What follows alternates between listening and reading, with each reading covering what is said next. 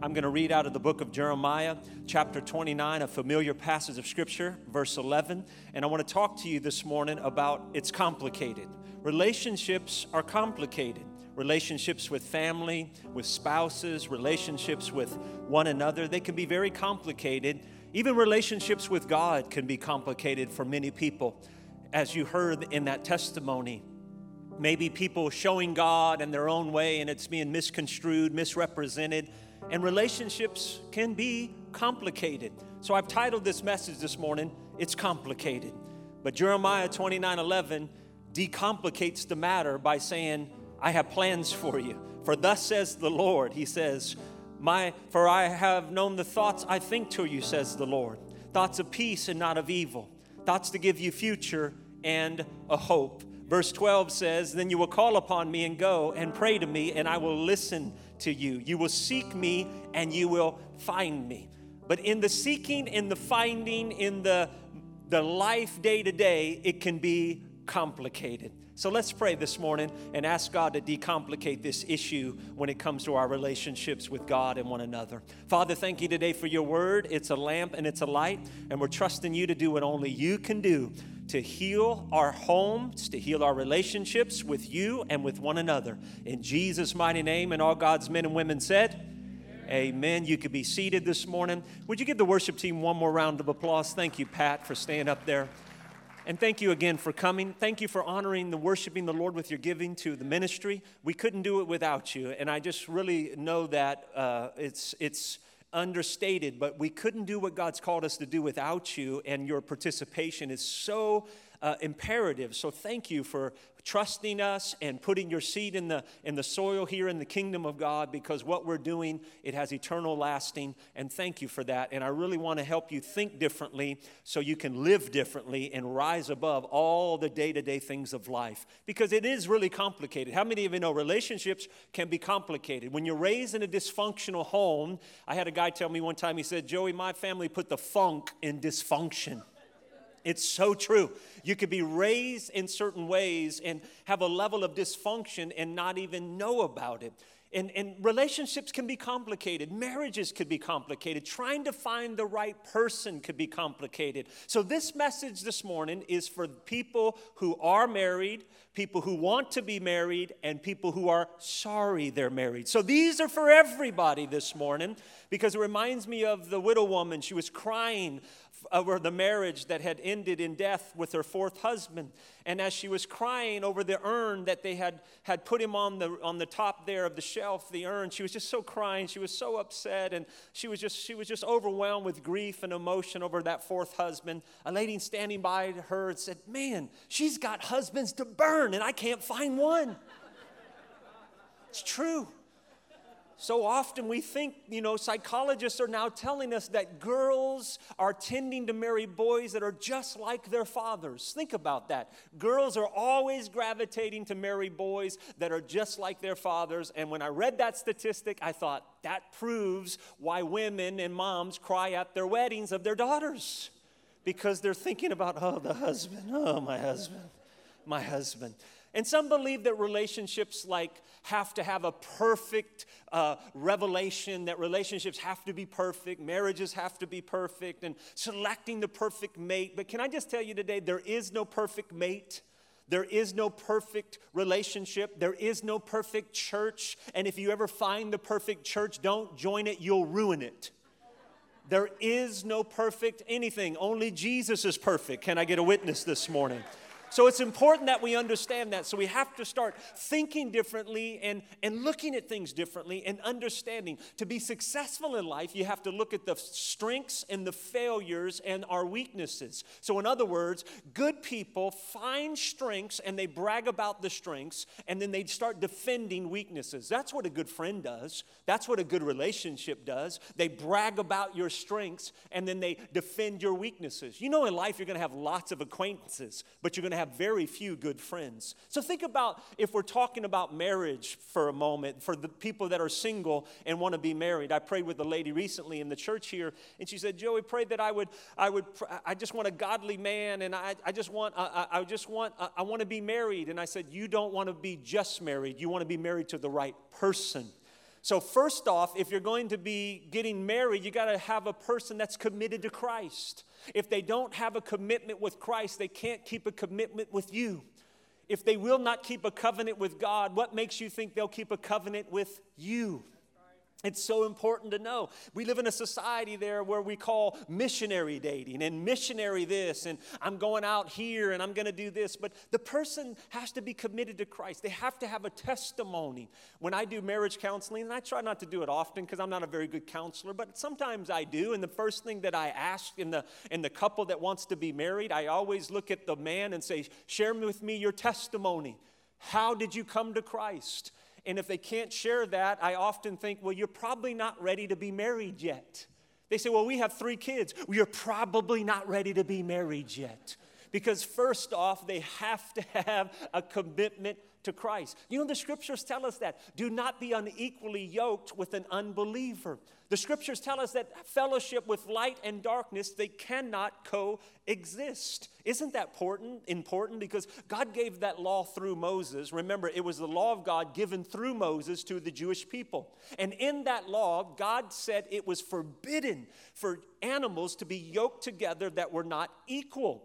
They talked about that a lot in the Old Testament. And it said it forbid the yoking of a donkey, an ass, if you will. I'm not cussing, that's in the King James. An ass and an ox together because they were unequal animals. So in other words, don't tie them up together because they're unequal. An ox was clean according to the scriptures because it chewed its own cud and it had a split hoof, I should say. But the donkey's rear end was not clean. You get my point there. It was unclean, no pun intended. How many people do you know they start getting yoked together in the 21st century that are not connected with the right things? They get yoked in relationships and business. They get yoked together with what we call soul ties because they have hookups and they start messing around and they get hooked together and they're unequally yoked and they start pulling and pushing and things aren't kind of connecting together, and then they wonder why that life is full of calamity and drama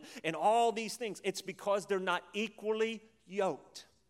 It's so important to find people that are pushing in the right direction, that you've got people in your boat that are rowing and not poking holes in the boat. So many relationships, they have people that are in their sphere of influence. They're not rowing with you. They're poking holes in the boat. And we have to distinguish that because the Bible tells us that fellowship with light and darkness, they cannot and will not coexist. So you have to make sure that the people you have around you are moving in the same direction, especially in a relationship of marriage. They have to have a commitment to the Lord first,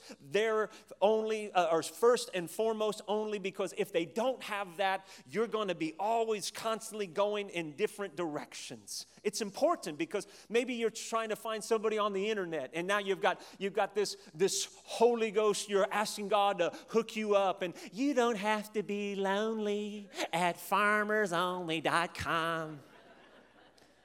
You have to be careful because that guy on the profile page, for one, he doesn't really look like that.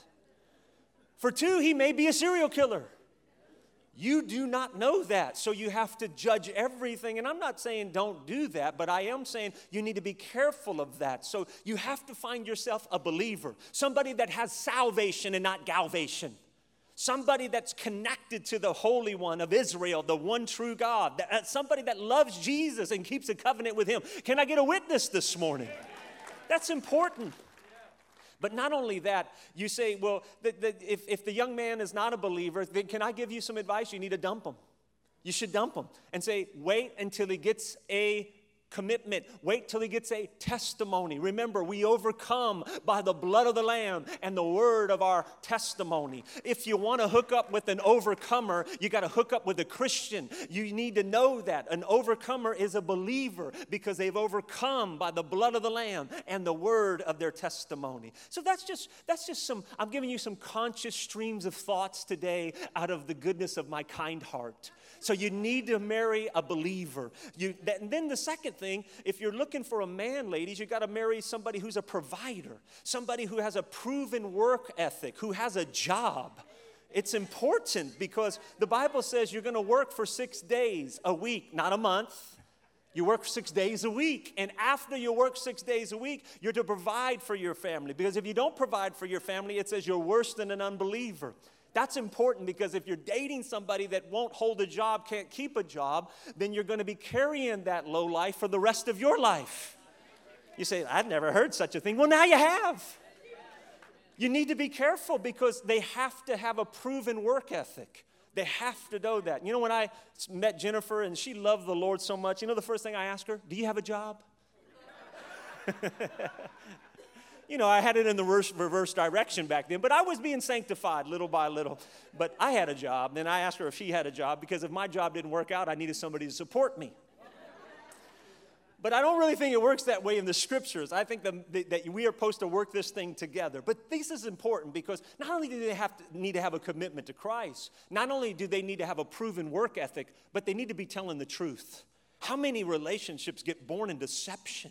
They get literally born in deception because they start telling lies and they don't speak the truth. No relationship, whether it's a marriage, a friendship, no relationship can be born or sustained in deception. The Bible tells us we shouldn't lie. Remember, if you lie, you always have to remember what you said. And you always keep worrying about, did I say that? Did I say that? But if you tell the truth, you'll never have to remember what you said. Because it's the truth, and the truth is like, it will set you free. It was absolutely freedom. So it's important that you're being with somebody that they don't have a pattern of lying. And if you see those patterns of lying, you need to say, this is not for me. When God created Adam, now think about this. We're talking about relationships, and it can get a little complicated. So think about when God created Adam. God created Adam, and he knew exactly what type of mate Adam needed. He took a rib out of Adam's side. That's a unique thing because when you look that word up in the Hebrew, there's a definition of that word in the Hebrew of that rib, and it means beam. Like the main member of the house that holds the house together. So when he took the rib out of Adam's side to create Eve, what he really was doing was establishing the foundation of the home and giving the beam through Eve the establishment of what was going to be the civil society of mankind. And so he gets Adam and he pulls the rib out and the beam. It's so important. The very linguistic explanation here is that the wife is the main beam of a man's life. That if she were not in that man's life, that life would collapse. What's a society doing when it starts to hook up with the same types of people? Society begins to collapse because there's no procreation. There's only recruiting, and they cannot reproduce life because that beam is taken out of the way. And that's important to know because that wife, that life is the foundation of the home. That's why, wives, you need to nudge your husband on the way home right in the rib and say, without me, you would collapse. You would collapse. When God created Eve, she was the perfect partner for Adam. Now think about that. In the theater of your mind, can't you see God beginning to bring Eve to Adam as he's just awakened from his anesthesia, the first recorded surgical sleep in the Bible? He's awakened from his sleep, and here God brings this woman, Eve, a perfect 10. She's totally naked, and Adam wakes up and says, God's will for my life. She's naked, she's there, and he says, something good's about to happen. Oh, don't look at me in that tone of voice. You know what's up. God was the first matchmaker. Can I get a witness this morning? He was. Adam didn't have to go out to the dating scene and up into the club or look it on the internet. He didn't have to do all that. God brought her to him. God brought her to him. Think about that. There's a revolutionary concept there because when I was not a Christian and I didn't become a Christian, I wasn't raised in church, but when I was 22, I was already doing different things. You know, I'm not proud of it, but I was a bouncer in the bars before I was 18. You know, I was a big guy, 300 pounds, and, you know, I'm handsome. And so, you know, I being a bouncer, I would be in these rough places there in Sacramento and the Bay Area, and there, and some of these bars I would bounce in as a young man, they were rough. I mean, I'd be the guy at the door, you know, the big burly guy at the door, and if I would be at the door, I'd have to frisk you for a weapon, and if you didn't have a weapon, I'd give you one. I mean, these were some tough places. And that was just the women. I mean, I'd like to say, you're going to need this shiv. You're going to need this. You're going to need this gun. I'm teasing. But they'd have everything on Friday night. They'd have this thing called happy hour. Happy hour would be from 5:30 to 8:30, and happy hour was where a bunch of drunks would get together and a bunch of lounge lizards would come, and all these slimy-looking men would come and try to hit on all the women there in the bar, in the club. And I would always think to myself, even as an unbeliever, these guys are gross. Happy hour? I don't think so. The only happy hour on planet Earth, can I tell you what it is? It's when all God's children come together in a table like this, and we start singing the songs of worship, and the sweet smell of heaven fills the room. This is happy hour. So I remember when I met Jennifer, I met her in church. I didn't meet her in the club. She was in the church, and she was worshiping the Lord and looking at me. Worshiping the Lord, looking at me. Worshiping the Lord, looking at me. And I thought, she's looking, yeah, exactly, because she's not here, I can tell her. Come on, you're not to front me out here. Okay, she wasn't looking at me. She was worshiping the Lord. And I may have been looking at her. But I didn't meet Jennifer there. I met Jennifer in the church. And I'll never forget talking to her and having my conversation with her for the first time. And her love for Jesus was so evident. Her love for the Lord was so contagious. I thought, this is somebody that I could talk to. And that started those connections. But there's something so important about having the right connections and understanding that you don't need to go out and get into the chase. Can I encourage you? Don't get into the chase. Leave that up to God. Don't find yourself out here trying to make yourself available here, try to make yourself available there. I had a guy tell me in the past, he says, Joey, I got to go to a different church. I can't find the women here. I said, stop looking. And then I said, clean yourself up. Maybe you'll get one. You're looking rough. Get over to the gym. Get yourself in shape. Get a change of clothes. Let's hook you up. What's the point? Get out of the chase. Let God, the original matchmaker, give you the desires of your heart. Let God bring you the right man, the right woman. Let God loves that he would bring the connection. Because people say, well, Joey, what about divorce? I've gone through a divorce. God hates divorce, but he loves the divorced. God hates divorce. We all know that. That's not the best thing. But he loves people that go through it because he knows there's a new chapter and a new beginning for them. And he knows that he's got something better for them on the other side of that. Whether it's a loss, a separation, somebody passing away, or going through a separation. That's good to know because the enemy and religion will say, oh, you can't do that again. You can't love again. You have to wait for God to bring you the right person. Think about that. Some of you are looking at me saying, Joey, you're just being a little bit old-fashioned, and you're saying to yourself, that's unrealistic. No, it's not. It's not unrealistic at all. Remember in the Old Testament when Abraham and Marie talked about it, she was talking about Isaac, and Isaac was looking for a bride. Isaac needed a wife, and Abraham didn't think it was unrealistic to trust God to do it, and he needed to have a wife. So Isaac needed to have the right woman, his partner. And so I read this in the Bible, and I think it applies to this story today because I think some of you need to understand. Just wait on God.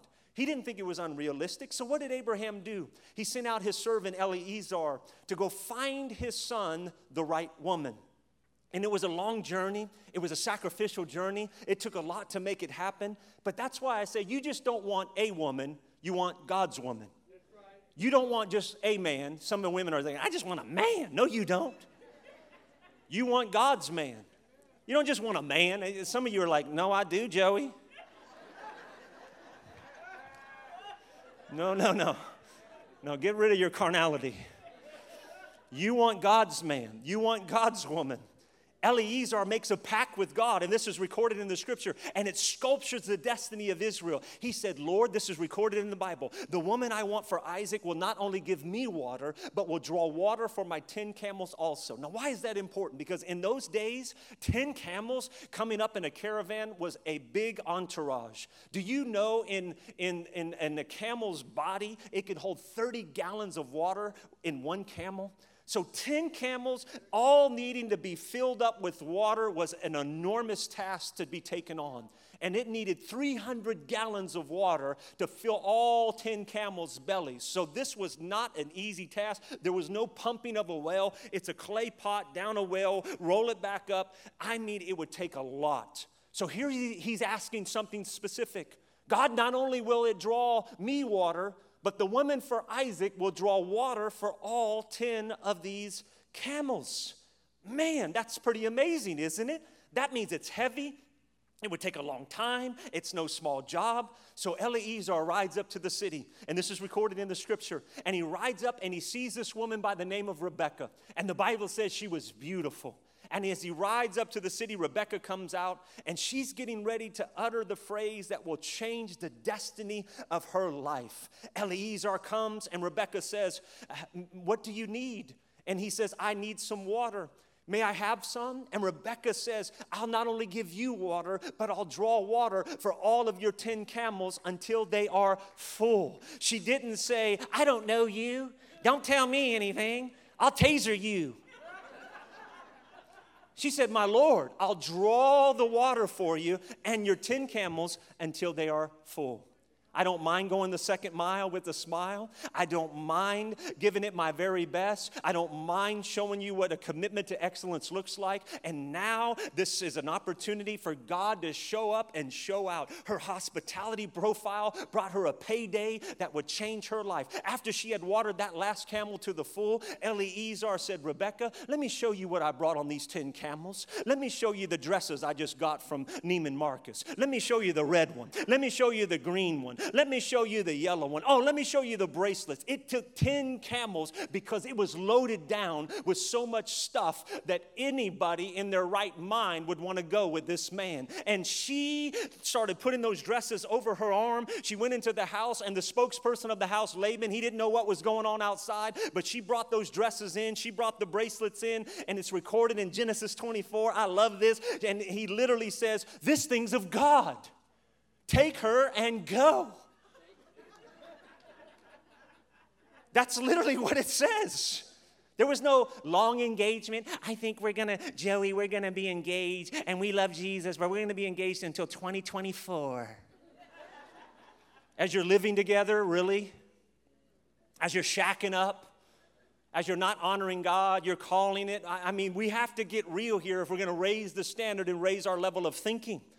What does he do? Take her and go. There was no long goodbye party. There was no engagements that lasted for eternity. He said, "Let's go. This is the first day of the rest of your life." So Eleazar takes Rebekah back on this long journey. And here's what the scripture says, and I love this. It says, when Isaac saw her, he fell in love with her. He knew it was God's will, and she knew it was God's will. Here's why, and I think this is the most important part of the message thus far, and it's going to even get better as I go. Because marriage, first of all, is a spiritual thing. It's not a physical thing. It's a spiritual thing. Marriage is a spiritual thing. And when that spirit gets broken and change begins to come, you have to realize it's time for a change, because marriage is a spiritual thing. And what I mean by that is I mean when you start to go out and you're waiting on God. Why do relationships die? Why do marriages die? Why do people, they're good friends one minute, or they have good relationships one minute, and then things don't go their way? I can tell you, because of neglect and ignorance. Neglect and ignorance. Marriages die because of neglect and ignorance. I know that by dealing with a lot of people who go through separations. Neglect of each other and ignorance of the Word of God. They refuse to let the threefold get into the marriage. They refuse to let God get into that marriage, and that marriage starts to die because of neglect and because of ignorance. Do you know that's important? Because before marriage, opposites attract. After marriage, opposites irritate. It's true. So think about this. The major cause is there's so much differences because we don't dwell together in relationships according to the scriptures of knowledge. The Bible says in 1 Peter 3:7 that we're to dwell together in knowledge. Husbands and wives dwell together according to what? Knowledge. Knowledge of what? Not only one another, but knowledge of the Lord. Where God becomes the threefold in the relationship, because there's something so important of that. Because how many of you know people will bring complications into your life? Some people bring it in and they don't mean to bring it in, and people sometimes bring it in because that's just how communication happens. How many of you know we're different? There's so many differences between men and women. Now we're having debates of track teams, literally letting people in of different sex into a track field, and they're taking advantage because they're biological differences, but yet they're claiming to be of this person, but they're not really of that person physiology and physically. So now they're saying, I identify as this person, and now we have a big issue going on in sports arena. We have a big issue going on in our civil society. We have a big issue going on in the church because people don't dwell together in knowledge. They don't dwell together in full understanding of what God has to say about it. That's something so important because many times it goes over the heads of so many people. And a lot of times we just think to ourselves, I don't know, and so I'm just not going to go there. But we're different. Men and women are different, not only physically, but psychologically. We're different. How many of you know men and women are different? I mean, now we've got so many. How do you identify? Are you a he, she, or a her, him, ha, whatever? It's crazy. God created male and female. That's it. It's not that complicated. I identify as I don't even know what to even say anymore. We're living in a crazy world. And the world that we're living in, we're not of it. We're in it, but we're not to be of it. Can I get a witness this morning? And we're different. Men and women are different. It's what I call right brain caring versus left brain logic. We know that's a psychological issue, but it's also something that is proven by science. Right brain caring versus left brain logic. There was a man by the name of Dr. Sperry who won a Nobel Peace Prize back in the 80s for his breakthrough study on how boy babies and girl babies were so different at the birth. And literally, they were so different that he found out through his medical studies how different they really were. He had this breakthrough. Between the 16th and the 26th month, baby boys had a chemical reaction in their brain that girl babies did not have. 2 chemicals were found in his immense study, were released to slow down the development of the right side of the brain of that boy. That's the caring side. So Dr. Sperry found out what all women already knew. Men have brain damage. Not all is happening. I hear people often say, you can read men like a book. I say like a pamphlet. You got to get it straight. It's no long, drawn-out book. My friend just gave me a book in San Antonio, and I'm like, oh, good, under 200 pages. I might read it. What's the point? So we're different. We're so different as Pat and the worship team comes. We're different. And you need to know there's differences in relationship. There's so much difference. That right brain, left brain affects your married life. It affects how you treat one another. You can legitimately tell your wife, man, I've got something going on up here. I've got some medical evidence to prove it. It affects your memory. It really does. Jennifer likes to talk to people on the phone, or she talks, and after the conversation, if it's somebody that's close in the family, and she'll give me a word-by-word detail of the conversation. But you know what the problem with that is? I don't care. Just don't care about it. Not even poquito. And I'll be talking. I was just talking to my friend Charlie the other night on the phone. He called me and Jennifer after the car. She goes, what were you and Charlie talking about? You were on the phone a while. And I go, nothing. He's good. We're all good. One's not right and wrong. They're just different. We're different. It's how we deal with crisis. Emotionally versus chaos. And I want to get down to it's processing versus results. Men are different. Men like the results of it. A lot of women like the process of it. Oh, go look at that. Oh, go look at that. And I'm like, let's just get to that. I mean, that's just regarding our differences. But our differences could be our greatest strength when it's connected to the right source. And I think that's so important. And we're so different. You ask a man about his honeymoon, he'll remember that he took one. But you ask a woman about it, well, we went here, and the colored doilies were on the tables, and they were and I remember the band. It was Kool and the Gang, Celebrate. And then I remember when the maitre d' came in, he had a certain glare in his eyes. What? What's going on?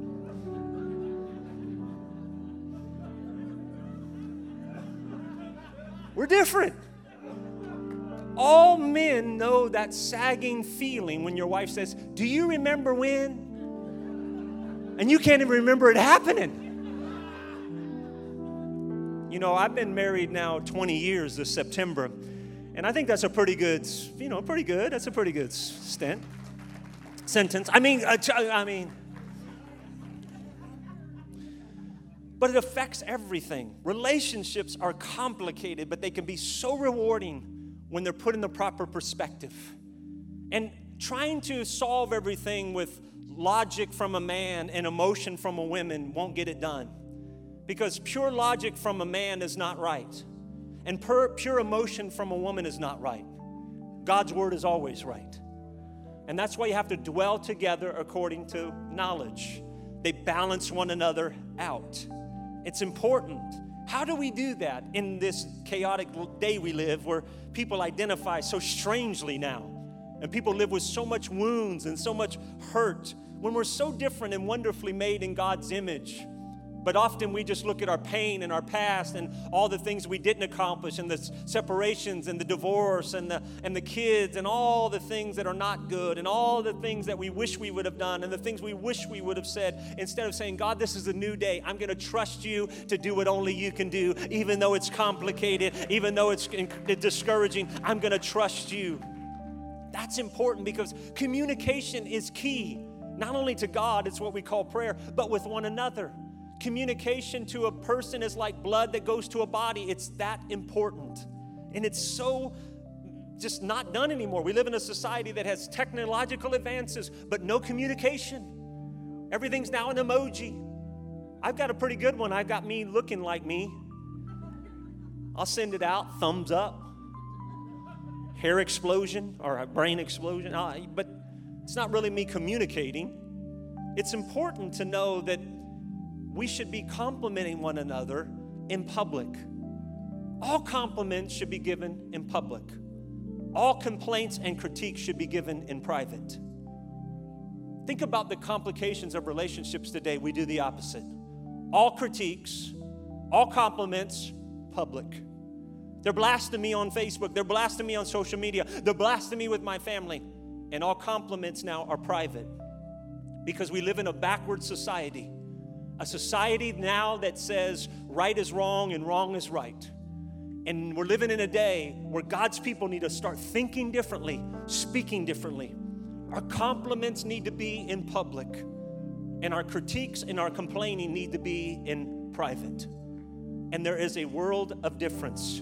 Communication means I can tell you and you can tell me without World War III. I can share with you, you can share with me. We can share one another's, we can have differences, we can have disagreements, but we can still be friends, we can still move on, we can still let things go. But you have to start forgiving today.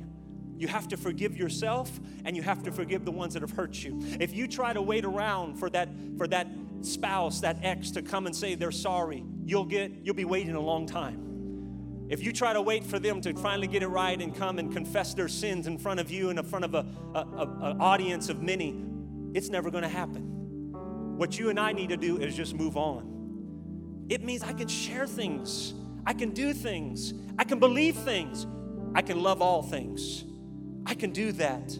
It starts to manifest itself, if not like a beach ball that you try to put underwater and you just can't get it underwater for any length of time. And that's what happens when you stop communicating. And that's what happens when you stop loving. It's what happens when you stop forgiving. It's what happens when you start living beneath your destiny and your dignity. It happens to so many people. It's important because you and I have an opportunity to forgive each and every day. To forgive one another, forgive ourselves, and even forgive God with some of the things that we think that He's let happen. Because a marriage can be restored, or a new marriage can be birthed. A life can be restored. A home can be restored. God can do all things. But He can't if we keep holding on to the past. He can't if we keep relationships so toxic that we keep letting people come around us that are only going to hurt us and harm us. You've got to let go and you got to let God. You got to let go and you got to let God. It's important.